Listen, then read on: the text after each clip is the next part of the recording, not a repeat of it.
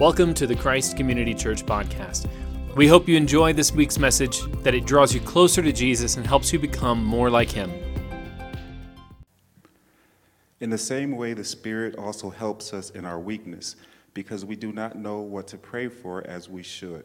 But the Spirit Himself intercedes for us with unbroken groanings.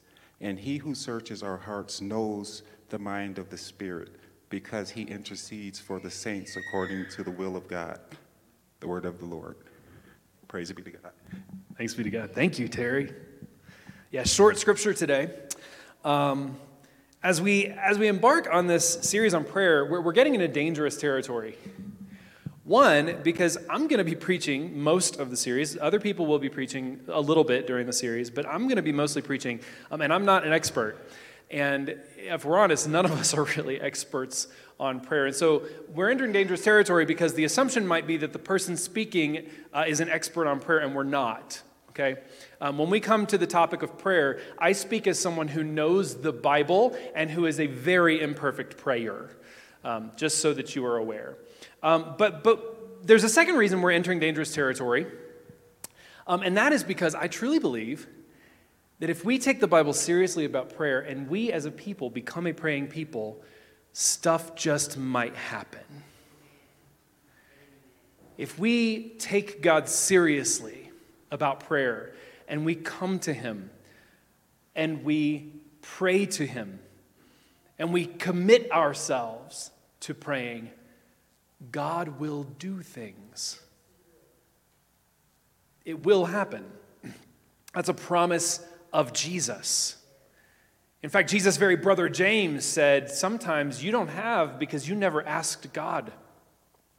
You get jealous and you get frustrated with each other and you envy other people when God is longing to give you these things, but you never asked for them. And I believe that when we pray, it moves God. Not as a magic spell.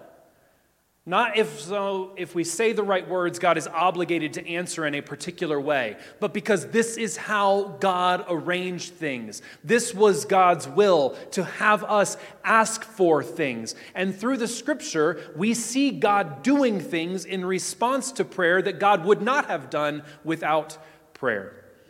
And sometimes, in a church that is from a Reformed background where we assume the sovereignty of God and God will do what God does because God is God and He already has a plan, we downplay that aspect of prayer because we think, how could we little humans possibly move the eternal God? And yet that is what the Scripture tells us.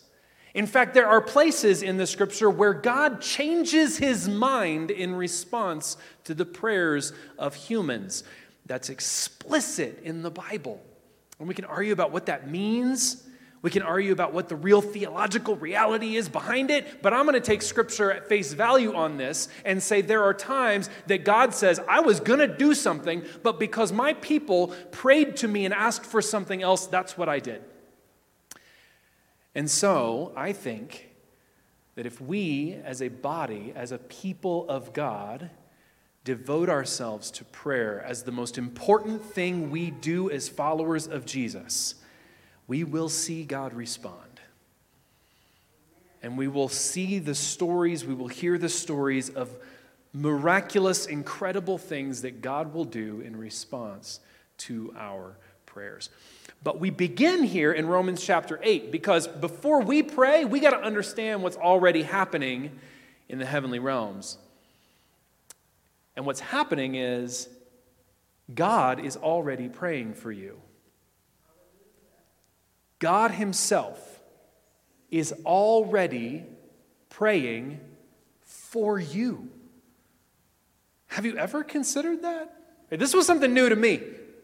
And it's crazy because I've read these scriptures 100 times. I know what Jesus is doing in heaven because the Scripture tells us what Jesus is doing in heaven. Sitting at the right hand of God the Father and interceding for us, being our advocate before God. So when we fail, when we fall, when we mess up, Jesus is right there next to God the Father saying, remember me.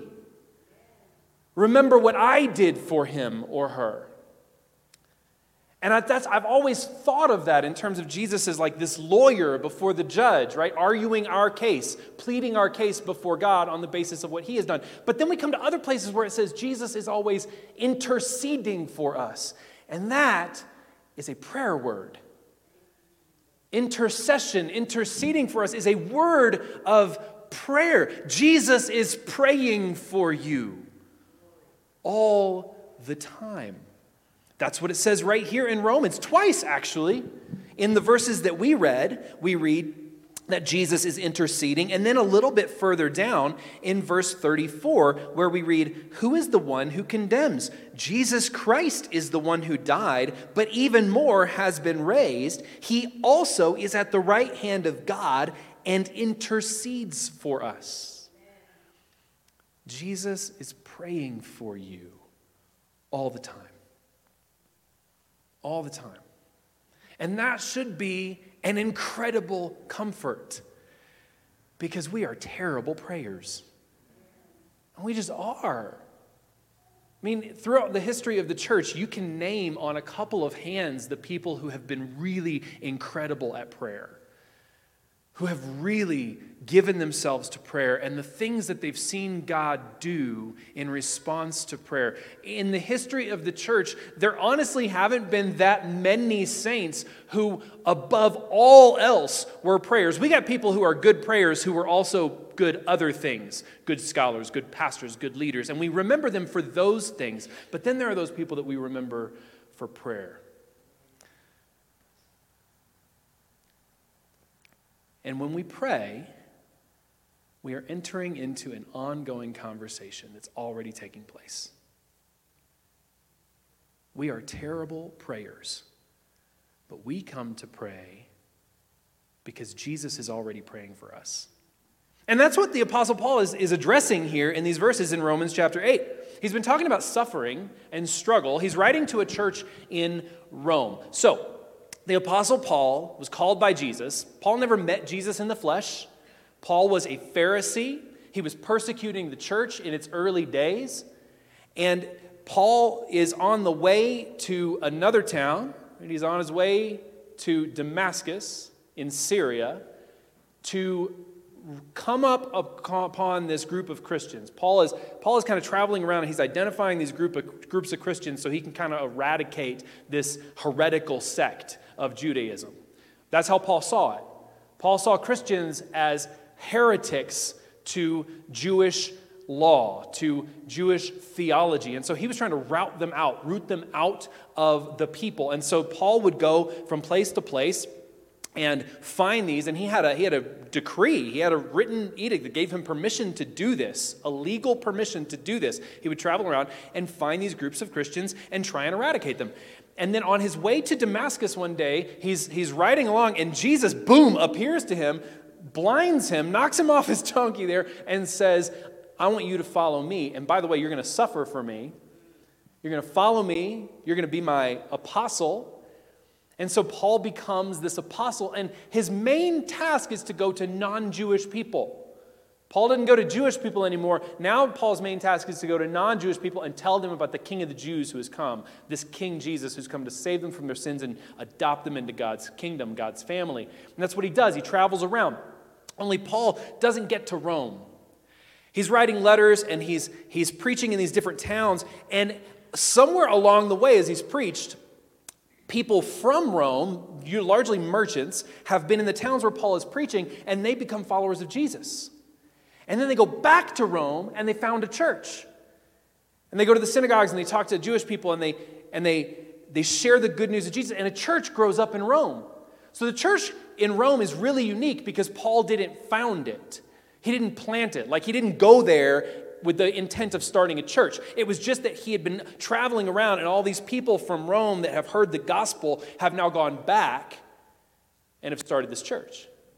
And so Paul writes this letter to Rome, to the church in Rome, having never been there. Having never been there with them, right? Not being there to lead the church. And so he's addressing some of the issues, because you can imagine in the capital of the empire, there might be some unique pressures on the church. There are two places in the biblical world that the church really has the hardest time. One is Jerusalem, and the other is Rome. Now, it struggles in lots of other places because there are lots of big Jewish communities that don't want the church there. There are lots of Gentile communities that aren't really super excited about it either. But in Jerusalem and Rome, the church faces unique pressures. In the capital of the Roman Empire, the church is facing unique pressures. And so Paul is writing to them for a number of different things. He's writing to these Roman Christians to encourage them first in their faith, to say, you're amazing. Like, you are living in the shadow of the empire. You are in the capital. You're in the center of it all. This is amazing. He's writing to teach them because he hasn't been there to teach them before, and he doesn't know what kind of teaching they've received. And so he's writing to teach them, which is why Romans is like one of the most theological letters that we have. It really is setting a foundation for the church. And he's writing to help them through some of the pressures and persecution they're feeling there in the capital. And as we come to chapter 8, that's kind of where we are. There's a lot that is standing against the church in Rome. And in chapter 8 at the beginning, Paul is saying, look, as it regards these present sufferings, these struggles that you're having now, Jesus is so much better. And he will see you through the power of the Holy Spirit living within you. That's the message of chapter 8. And in the process of encouraging these people who are struggling, that the Holy Spirit working through them will get them through their present trials and present struggles, he comes to this portion about prayer. And it's not as though Paul is teaching one thing and then steps aside and is like, oh, by the way, prayer, and then steps back into what he's saying. He's lacing this in because prayer is part of the regular routine, the warp and woof of the Christian life. Prayer is woven in. You see, in the early church, because it was a Jewish movement, they adopted Jewish practices, and the Jewish practice is to pray 3 times a day, 9 a.m., 3 p.m., and then in the evening. So you pray at the morning prayer, you pray at the midday prayer, you pray at the evening prayer. And so the church did this. That was their practice. Praying 3 times a day, praying the Shema or praying the Kaddish or praying at the time that you'd gather with other followers of Yahweh, other Jewish people or other followers of Jesus. And so they adopt these practices. And so Paul's just assuming prayer is a regular part of their lives. Not like in some of the churches today where we can't just assume that. But Paul's assuming prayer is a normal rhythm. And he's saying, though, when we come to the portion that we're about, where he's talking about the Holy Spirit working within you will carry you through the struggles that you're dealing with. When we come to where we are, he's like, by the way, you know you're not a great prayer. Right? You know, you come to pray sometimes and you're just like, bleh. Or worse, maybe not worse, or in the same vein, like you come to pray these prayers and you just don't mean them. Because these guys were not generally praying like we think of prayer, like off the cuff, off the top of their head. They were praying set prayers. They were praying the Psalms. They were praying what's called the Shema. They were praying the Kaddish. They were praying these different Jewish prayers and adapting them for a Christian community. And so they're praying preset prayers. They're not off the cuff. They're not spontaneous. And Paul's saying, but when you come to pray and you don't know what to pray, or you just don't mean the words that you're saying, it's okay. It's all right. He's encouraging them. Like, you struggle with prayer, that's okay. Anybody here struggle with prayer? Right? Anybody here have a hard time knowing what to pray, when to pray, how to pray? You feel selfish when you pray because you're mainly asking for stuff? Like, anybody ever struggle with that? Here's a great encouragement to you. The very first Christians did too. 2,000 years ago, people were having the exact same struggles with prayer that you are having right now. It is not a condition of your culture or the time and place that you live or any of that. It's being human. Humans struggle to pray, and yet we are built for it. We are meant for prayer. Prayer is why we were created. I know that's a big statement, but intimacy with God and communion with God is the very reason that we were made. And the way that we do that is through prayer. It is the reason we exist. And it is the most important thing that we do. And so Paul comes and is being really real with people and saying, you struggle to pray. And here's the encouragement. Not, here's 5 steps to perfect prayer. Not, here's the 10-step path to being heard by God. Not, here are the 3 steps to getting all of your wishes fulfilled by saying the right words to God. Paul says, God's already praying for you. The Holy Spirit is already praying for you. When you pray, you join in a divine conversation that's already happening. And the Holy Spirit in you fills in all those gaps that you can't, and fills it in ways that you can't understand, with inexpressible groanings. Right? You come to God and you're like, blah, blah, blah, blah, blah, and the Holy Spirit in you is talking to God the Father and telling him everything. Everything you can't articulate. Everything you can't say. And so some of the most potent times of prayer may be times that you don't even know what to say. But you still take the step to step into God's presence. And that's the issue for many of us, isn't it? We don't know what to pray, so we don't. We don't know what to say, so we don't pray. Or we're sitting around at home and we're bored because things are done and I've got a few extra minutes of quiet, and so we turn to our phone or we turn something on rather than stepping into prayer because prayer feels awkward and I don't know what to do. And Paul here is saying, when you struggle and you don't know, and you still take the step of faith to step into prayer and be with God, don't worry, the Holy Spirit is there praying for you. Already.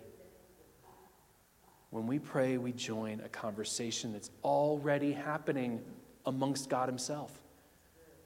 The Holy Spirit is praying to King Jesus, who is interceding on your behalf to God the Father. Already. We don't pray on our own merits. We don't pray because we're awesome prayers. We pray because God is already praying for us.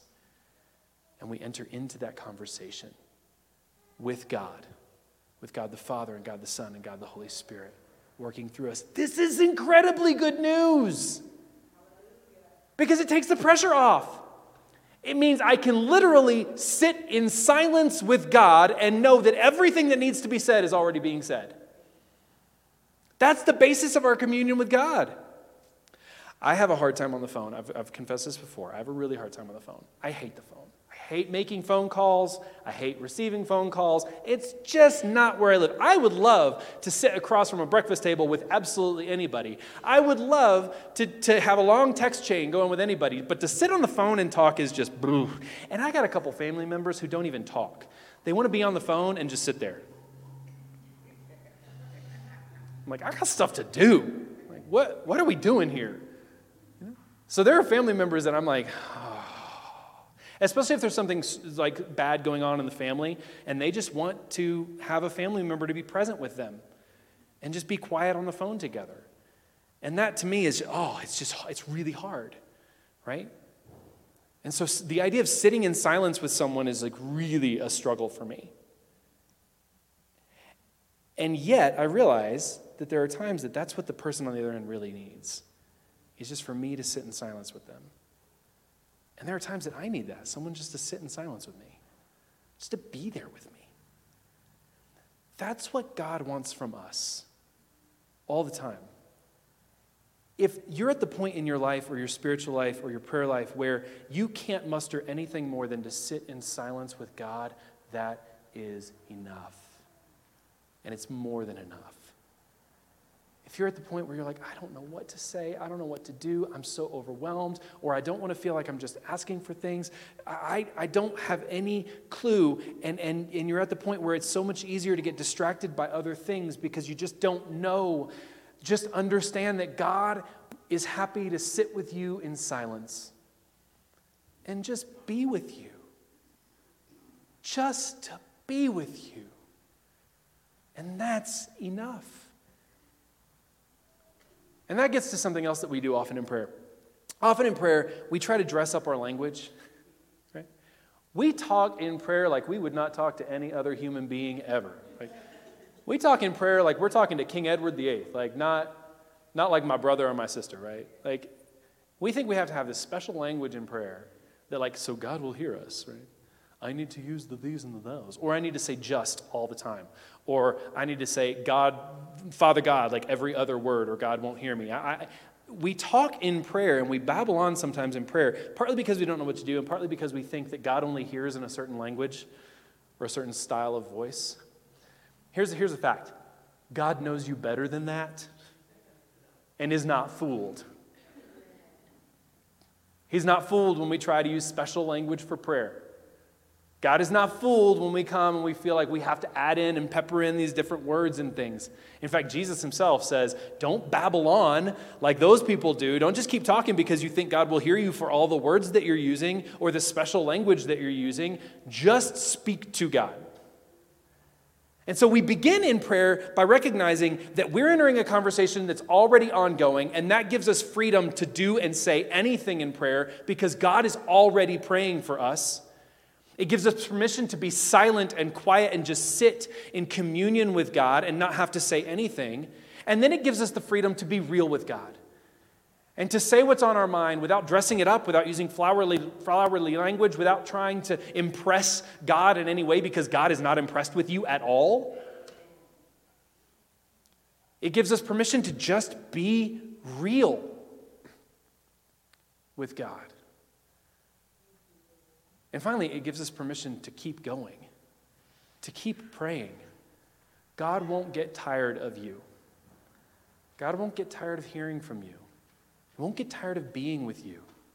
What God wants from you more than anything else is to be with him, to be present with him. And you can't bug God. You can't. I think the only thing we can do to really annoy God is to come to God with all of our stuff in our hands and be like, look at me, Lord. Look at how amazing I am. But if we come before God with humility, just longing for his presence, just looking to be with him and to share with him about our days, we can't annoy God. The fact that God is already in conversation about you. The Holy Spirit is already praying for you. Jesus is already interceding for you. God the Father is already hearing about you. Now he wants to hear from you. And so we have the permission to just keep praying, keep coming to God, keep sharing. Share with God about the most mundane things in your day. Share with God about the most mundane things. Yes, he's already seen it. Yes, he already knows, but he wants to hear from you about it.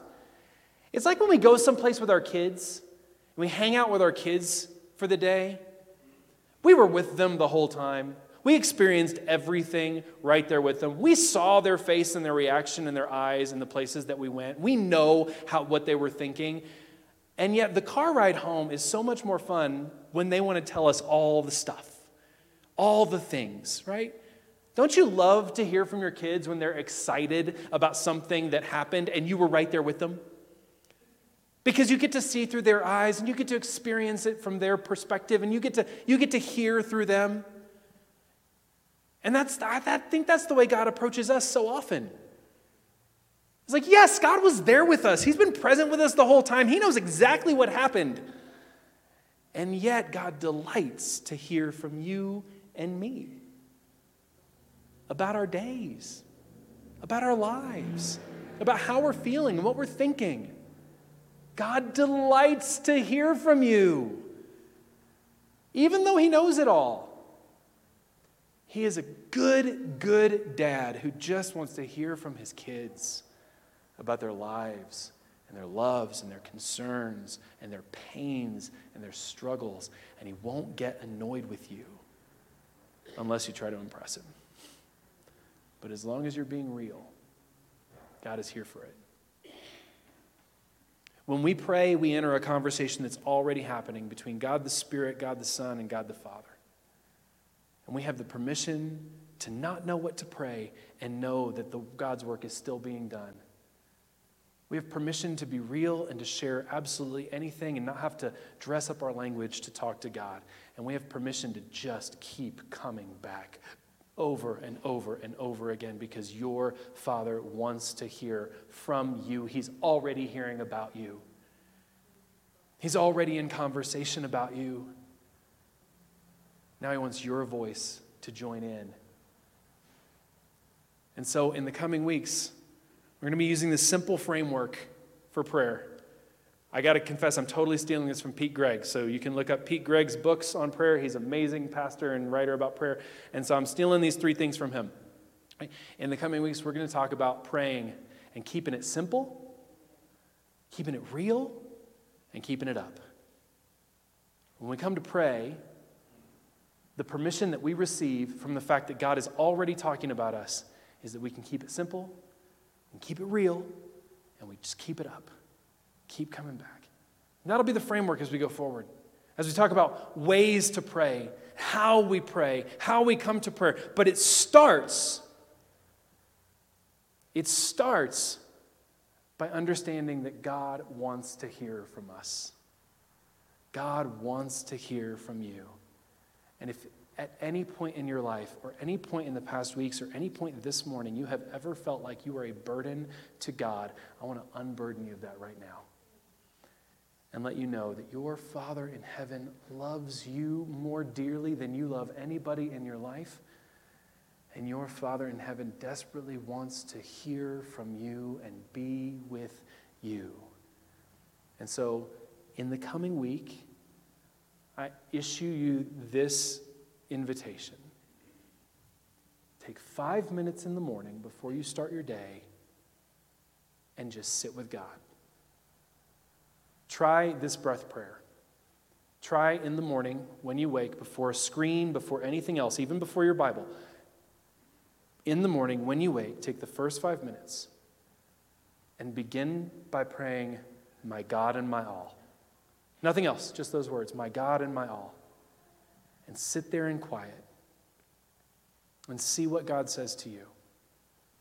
Prayer is not just us talking to God. Prayer is communion with our Father. And so begin each day with that one thing. And then at some point during the day, pray the Lord's Prayer. Not one of your own, not spontaneous, just at some point during the day, pray the Lord's Prayer. Usually around lunchtime, when you've got a little break, something like that, when you've got a quiet space. So start the day with 5 minutes of silence. Just pray, "My God and my all," and let God speak to you. And then at some point during the day, pray the Lord's Prayer. We'll start there, because most of us don't know what to pray. We don't really know what to say. But Romans 8 here has assured us that when we don't know, God is already praying on our behalf. Go to your Father and just be with him. God, thank you so much for already being engaged in a conversation about us. Thank you that when we come to pray, we are already on your mind. You're already interceding on our behalf, Jesus. Thank you for assuring us that we don't have to be perfect prayers.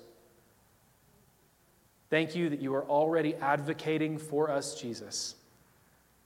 And I pray, Lord, that as a community, as a body, as people, we would learn to be present with you in every moment of our days. Would you give everyone here the margin and the space that they need and the will that they need to just sit in silence with you in the morning, to begin their day in communion with you, and to engage you with prayer throughout their day. God, help us as we take these baby steps. Give us the assurance that you're with us. And I pray, Lord, as we step into prayer, my request for you, Jesus, as we step into prayer as a community, is that we would begin to see the miraculous works of God amongst this community, and we would hear in the coming months radical testimonies of the work that you have done in the lives of the people here and in the lives of the people they're praying for and in our community and our world as we pray over all of the things that we can't do anything about. I pray for the miraculous in this body, so that you, Lord Jesus, alone can get the glory for everything. In the name of the Father, Son, and Holy Spirit. Amen. Thanks for tuning into the podcast this week. For more information on Christ Community Church in Southeast Denver, visit christcommunitydenver.org.